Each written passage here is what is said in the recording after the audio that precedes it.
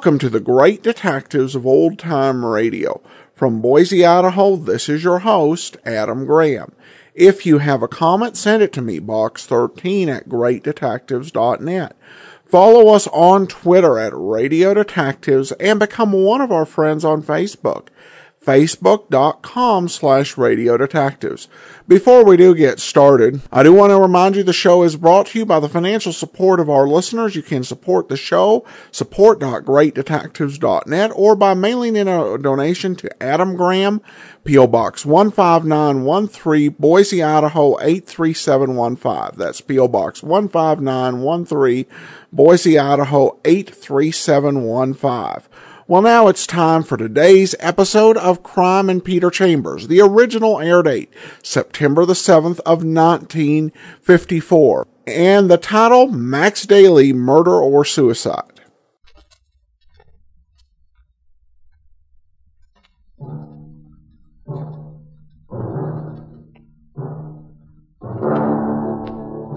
Crime and Peter Chambers.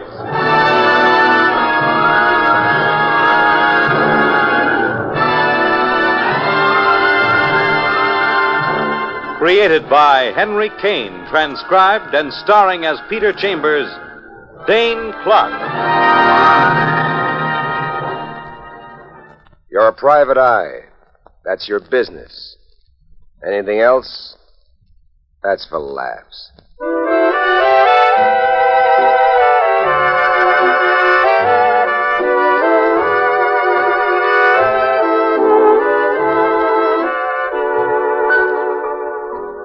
Your client is a lady, every inch a lady, and every inch of the lady, gorgeous. She's a blonde with black eyes, which makes you sit up and take notice, and there's plenty to take notice of. I will not believe that my uncle committed suicide. Is that clear, Mr. Chambers? Despite the evidence, despite what the police say, despite anything, I simply will not believe it. And why not, Miss Wilson? Because he wasn't the type, that's why not. I know my uncle. Simply and succinctly, he is not a man to take his own life. Okay, now let's do it systematically. Your name is Irene Wilson. Your uncle's name was Max Daly. He owns a delicatessen store on 57th Street and Broadway. He killed himself yesterday at 1 o'clock in the afternoon in the bathroom of his apartment. He did not kill himself. Well, either he killed himself or he was murdered.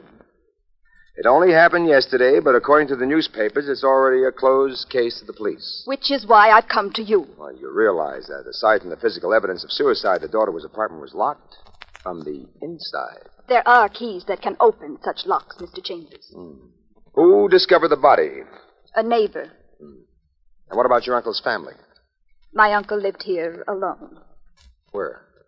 6666 Park Avenue. It's pretty fancy. And who was this next-door neighbor, the one who discovered the body? A Mr. Clark Standish. According to the police, rich, retired, and an amateur musician. All right, now let's get back to Uncle, Max Daly. Any enemies that you know of? No. Of course, he was acquainted with many unsavory characters, customers of that little delicatessen of his. Only last week, I was standing near the counter, off to a side, when a man came in. He talked for a while, excitedly, and then this man raised his voice, and I could hear him very clearly. So you listen to me, pastrami peddler. You're getting too big for your britches, that's what you're getting. Your neck is sticking out, way out. I'm giving you very good advice, pal, and for free.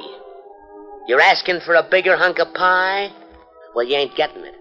Because with a bigger hunk of pie, you're liable to choke to death. This is the last time I'm...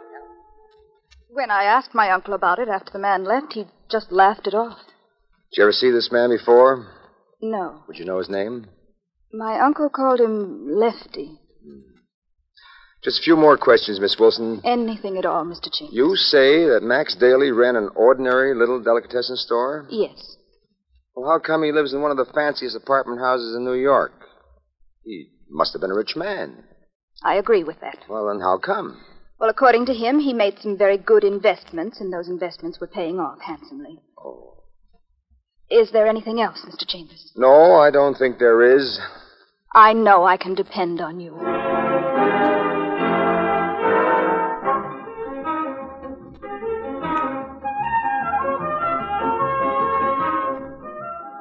Your first stop is police headquarters, and your first interview is with Detective Lieutenant Louis Parker, straight cop and good friend. So far, Pete, it looks like suicide, pure and simple. Seems he was shining his shoes when he got the impulse. Call came from a neighbor who heard the shot.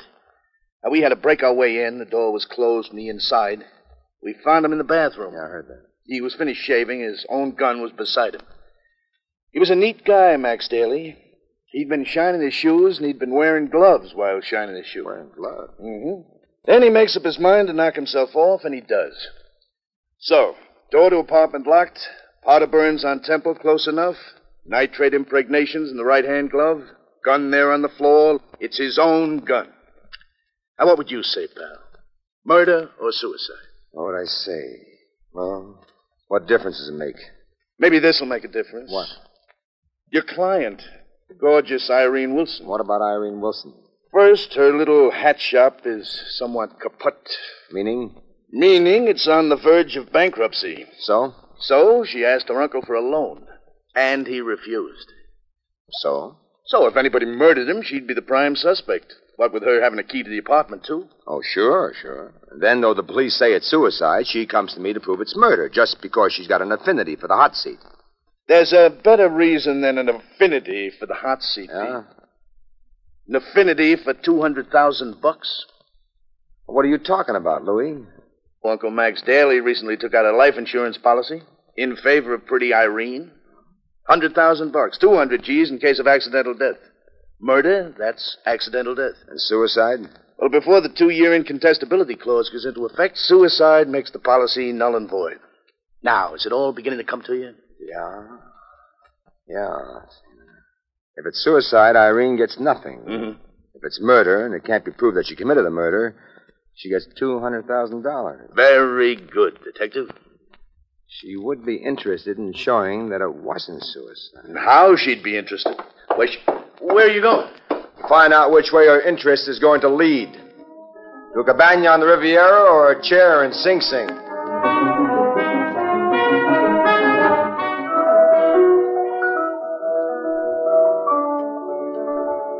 Next stop is 6666 Park Avenue, the apartment of Mr. Clark Standish. You stick your finger on the doorbell.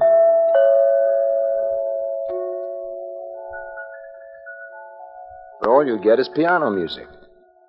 So you keep pumping at that bell.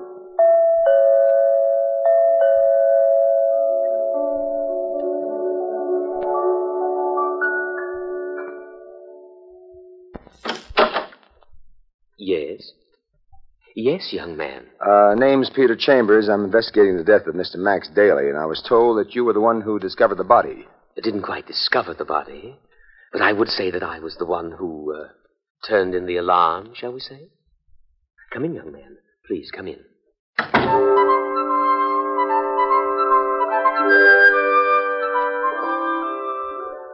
Clark Standish. Small, delicate, white-haired, about 55 years of age. He's dressed in black pants, small pumps, silk blouse, and a maroon smoking jacket. He leads you into a lavishly furnished room, and he leans delicately over a baby grand piano. I'm the man that called the police, but I didn't know that Mr. Daly was dead at the time. Well, would you mind telling me a little bit about it, sir? Certainly. It was about 1 o'clock yesterday afternoon. I heard a shot. A single pistol shot. Did you suspect where it came from? One needn't be very perspicacious for that, Mr. Chambers. You see, there are only 2 apartments on each floor, and it being a rather warm day, the windows were open. The windows? Come here, Mr. Chambers. You see, as I draw this drape aside, a fire escape window.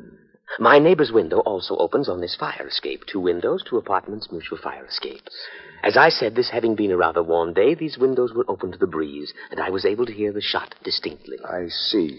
Well, sir, I was playing the piano at the moment, and when I heard the shot, I attempted to disregard it, hoping perhaps it was a backfire from downstairs. You know how it is. But it kept nagging at me, and finally I went across and I rang his bell. There was no answer. I kept ringing, still no answer. So I came back here. Didn't know if I was doing quite the right thing, but I called the police. Well, it turned out that you did exactly the right thing, didn't it, Mr. Standish? So it seems. Tell me, sir, did you know Mr. Daly well? Friends or just acquaintances? Matter of fact, I didn't know him at all. Usual New York story, not knowing your neighbor, but I suppose it's common enough in this city. Yes, of course. Did see each other occasionally and nodded, but we never actually spoke. I do hope I've been of some assistance, Mr. Chambers. Thank you very much, Mr. Standish. You've been very kind and most cooperative. Oh, not at all. And if there's anything further, please don't hesitate.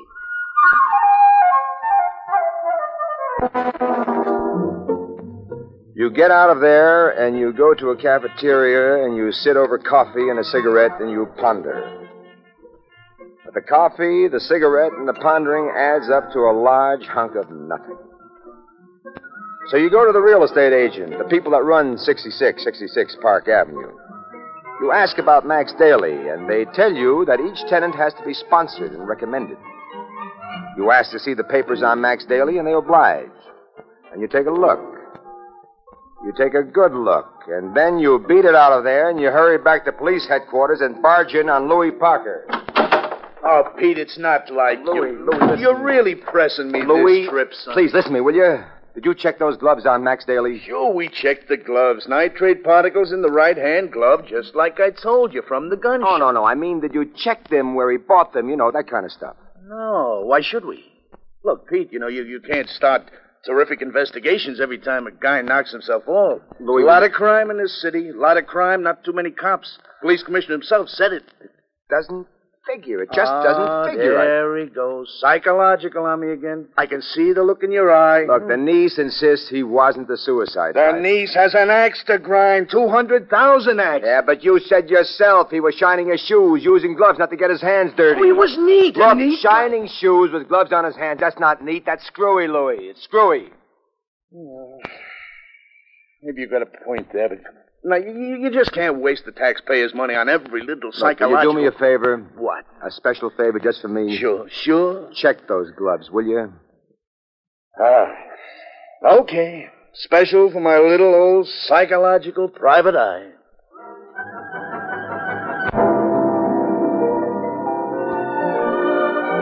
You go up to Irene Wilson's exclusive hat shop on Madison Avenue, and you fire a few questions at her. She's wearing a smock, but this baby's gorgeous even when she's wearing a smock. Her black eyes blaze as she gives you her speech. Yes, I am on the verge of bankruptcy here. Yes, I asked my uncle for a loan, and he refused. He had no confidence in this shop, in this location. He was always a good businessman. Yes, there is a policy in my behalf. Yes, I know I get nothing if he committed suicide, and I know I get $200,000 if it is proven that he was murdered. Yes, I did not tell you any of that, and there was other things that I haven't told you. I don't tell everybody everything. But I did tell you what I thought was relevant, and I tell you again, I don't believe he committed suicide. I do believe he was murdered, and I don't want you to believe that I murdered him. So you're on your white horse again. The private eye knight on his bedraggled white horse, galloping around the asphalt wilderness looking for answers. You wind up in Max Daly's delicatessen, the gallant knight munching on a pastrami sandwich. The joint is open and running despite Daly's decease, and the waitress keeps eyeing you. Finally, she moseys over. Say, you're Peter Chambers, aren't you? You're the eye guy, ain't you? Yeah, I'm the eye guy. I'm going to tell you something. Wait, just a minute. Would you get me bicarb? This food is wonderful, but it always... Listen. Well, what? For the past few years, Max Daly was running a book here. A big book. I wouldn't have said anything, but since he got it, I thought... Look, what kind of book? Everything. Horses, basketball, hockey, baseball. Here? There isn't even a phone in his place. Except a business phone. That's just it, Mr. Chambers. Phones, that's passe. Comes a reform where they all get tapped, everybody winds up in the pokey. This is a new kind of operation. But that's come in personally. I don't get it. Anybody wants to make a bet, they write it out on a slip of paper, stick their code name on it, and bring it in here. Personally. And they hand it to one of the waitresses, or the Max himself. I dig all right. Now, that's a pretty smart gimmick. Did Max handle all this himself? He got a percentage. Who was the boss? A guy named Moore. Lefty Moore. No. Yeah.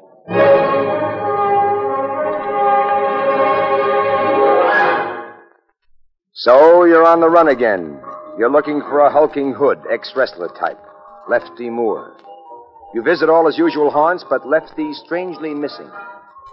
So you switch from the nefarious to the sublime, and you're back in Parker's office. And this time he's glad to see you, albeit he's roaring like a bull. Eat me, lad. This is one time you did me a good turn. The guy was murdered, no question about it. He was murdered. Murdered? Who was murdered? Who? Yes, Max Daly, that's who. Murdered, period. The gloves tipped me. Your suggestion. The gloves Max Daly was wearing. Easy, Louis. He had to... Easy. Now, wait a minute. Yeah. Well, we checked the gloves carefully, you see. First, they're too small for him. Second, they're very expensive, quite new, and not to be used for polishing shoes. Third, they come from a London shop. Max Daly never was in London. Man's gloves, Louis, or ladies? Well, it could be either small, like a gauntlet type. So somebody worked out a neat little frame job, huh? Uh-huh. Add to that a careful examination of the bathroom floor discloses the imprint of sneakers. Sneakers? Men's sneakers or ladies? Well, again, it could be the small size. Well, how do you make it, Louis? According to you, his apartment door was locked from the inside. Yes, but the fire escape window was open. Leads down to the alley in the rear. Now, somebody, wearing sneakers, sneaked in. They took Max's gun out of a drawer.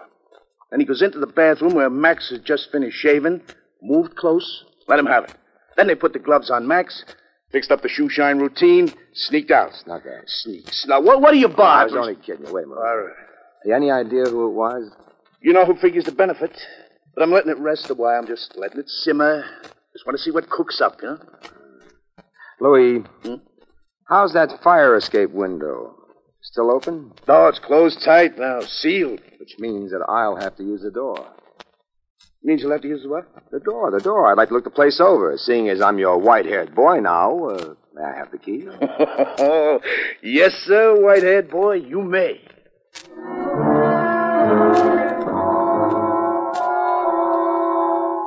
Max Daly's got a cute little place, and you've hardly even begun when there's an instrument jiggling at the door lock.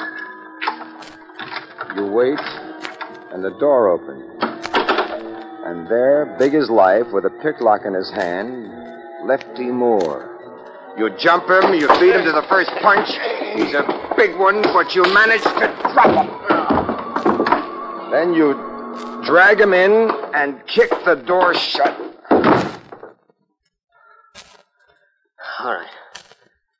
All right, Shamus. Lay off. Now, look, pal. The gun I'm holding is out of your holster. Now, if you insist that I use it, I use it. Is that clear? Yeah, clear. All right, now. Breaking and entering, that's burglary. You can get a long rap for that. Now, if you talk up, and if you talk up good, maybe the rap won't be so long. Am I still clear? Yeah, clear. All right. Now, what do you want here? A ledger. A ledger? I waited till the heat was off, and now I'm here looking for a ledger. What kind of a ledger? Max Daly. He was doing some high-class bookmaking. Yeah, I know. So he kept a ledger, a black leather record book. Well, how do you know the cops don't have it? Are you kidding, Shamus? If the cops ever had that book, there'd be rockets busting all over this town. Lefty, let me ask you something. Yeah? Where were you yesterday at 1 o'clock? You mean when Maxie was bumped? I got the best alibi in the world. Alibi? Yeah. I was in court, pleading not guilty to a traffic rap. Ever been in London? London? Oh, what's with London? You mean the London... Okay, Lefty. Let's, you and I together, look for that black leather record book. You talked me into it, Shamus. Leave us look. You look, but you do not find. So you attach Lefty to a minion of the law with instructions that it be placed in the capable hands of Detective Lieutenant Louis Parker. And back you go to Irene Wilson, real glamorous now in a man-tailored red gabardine suit. You pump questions at her, and what do you know? For once, she comes up with the right answer. Yes, my uncle did have a black leather record book. He kept it here at my shop. His instructions were that I was to destroy it upon his death, but in the circumstance... Give me, honey, give me quick. I never looked at it. He kept it in a locked briefcase, which I kept here in my Okay, safe. let's have it. Yes, Mr. Chambers. I'll get it for you. Please wait. You wait, and you grab, and you break open that lock, and you look. And then you're running again. And then you're at 66 Park Avenue at the apartment of Clark Standish. Ah, Mr. Chambers. Any new ideas on the subject of Max Daly? Plenty. And they're all about you. I beg your pardon. You went through that window wearing sneakers.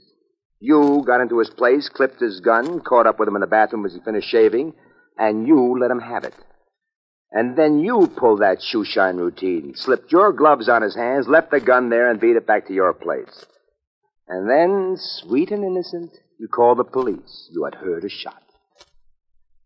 You want to know your first mistake? I'm listening, Mr. Chambers. You told me you didn't know him. You never spoke to him. Yet a check at the real estate office showed that you sponsored him. Slipped your mind, didn't it, Mr. Standish? But why should I kill him, Mr. Chambers? What motive would I have? Well, I got that right here, Mr. Standish. Right here in Max Daly's record book. Oh?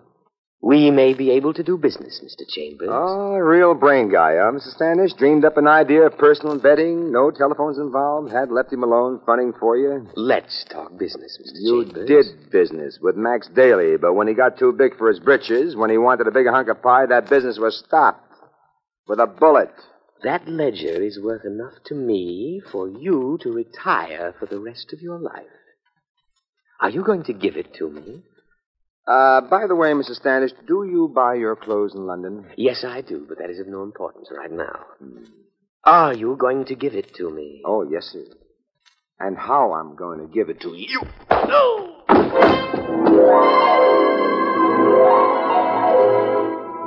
And so, with all the bad little boys safely put away in the pokey, and after congratulations have bounced around like rubber balls in the children's playground, you suddenly realize you've never settled the fee with Irene Wilson, and she is coming into 200,000 solid simoleons. So, that evening, you're at Irene Wilson's apartment, ready to discuss your fee, and there she is, in gold lounging pajamas. Irene.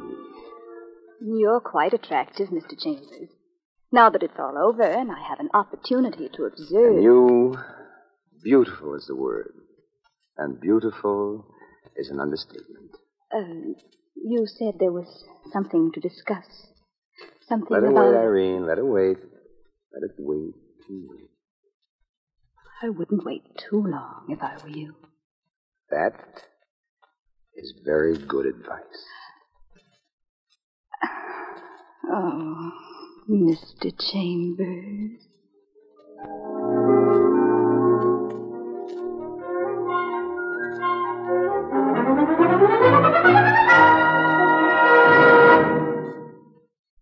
And there you've had Crime and Peter Chambers.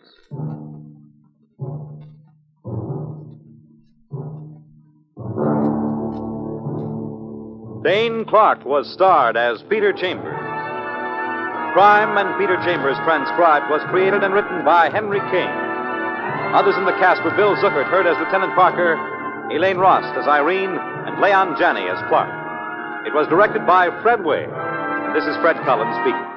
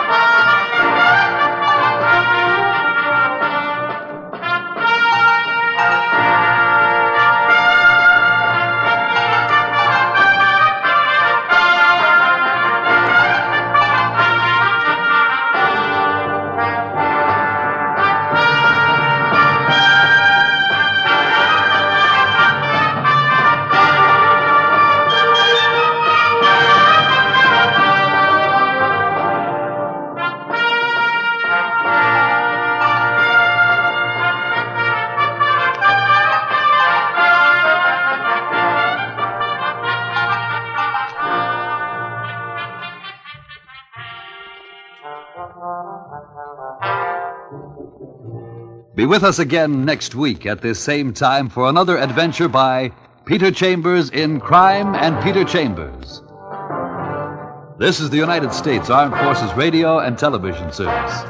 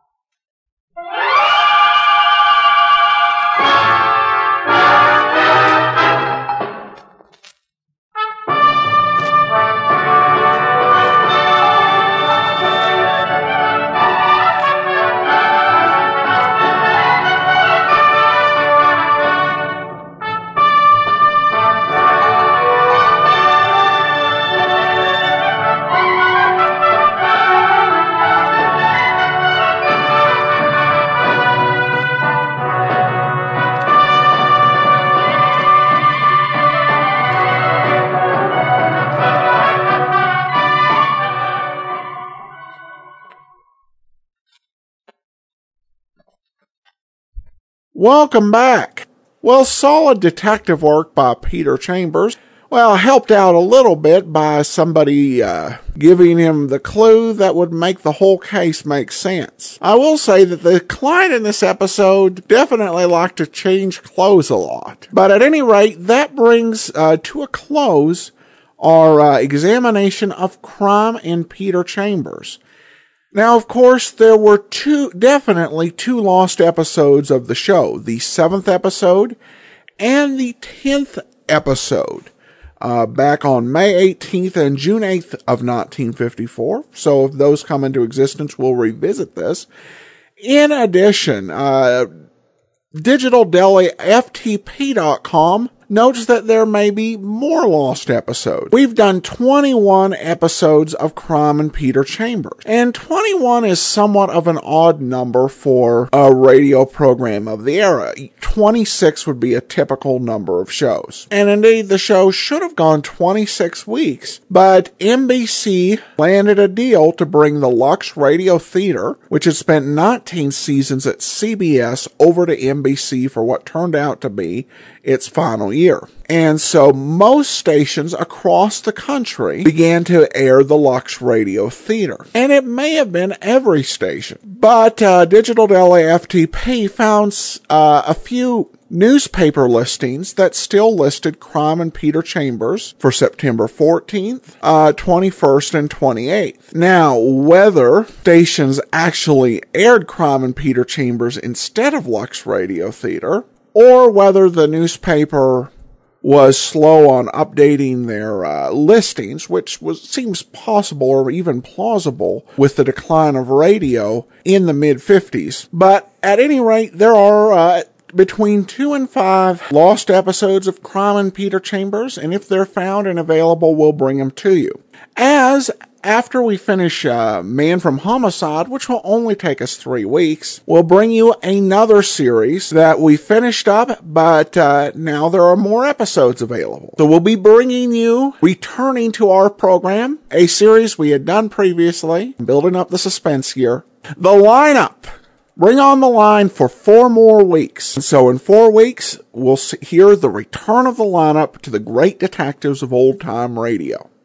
And we'll even get to hear the pilot episode for the lineup. Plus get to compare the lineup to Dragnet, even more directly, having those run within the same week. But of course, next week it's Man from Homicide. And join us tomorrow, though, for the adventures of Philip Marlowe. In the meantime, send your comments to box13@greatdetectives.net.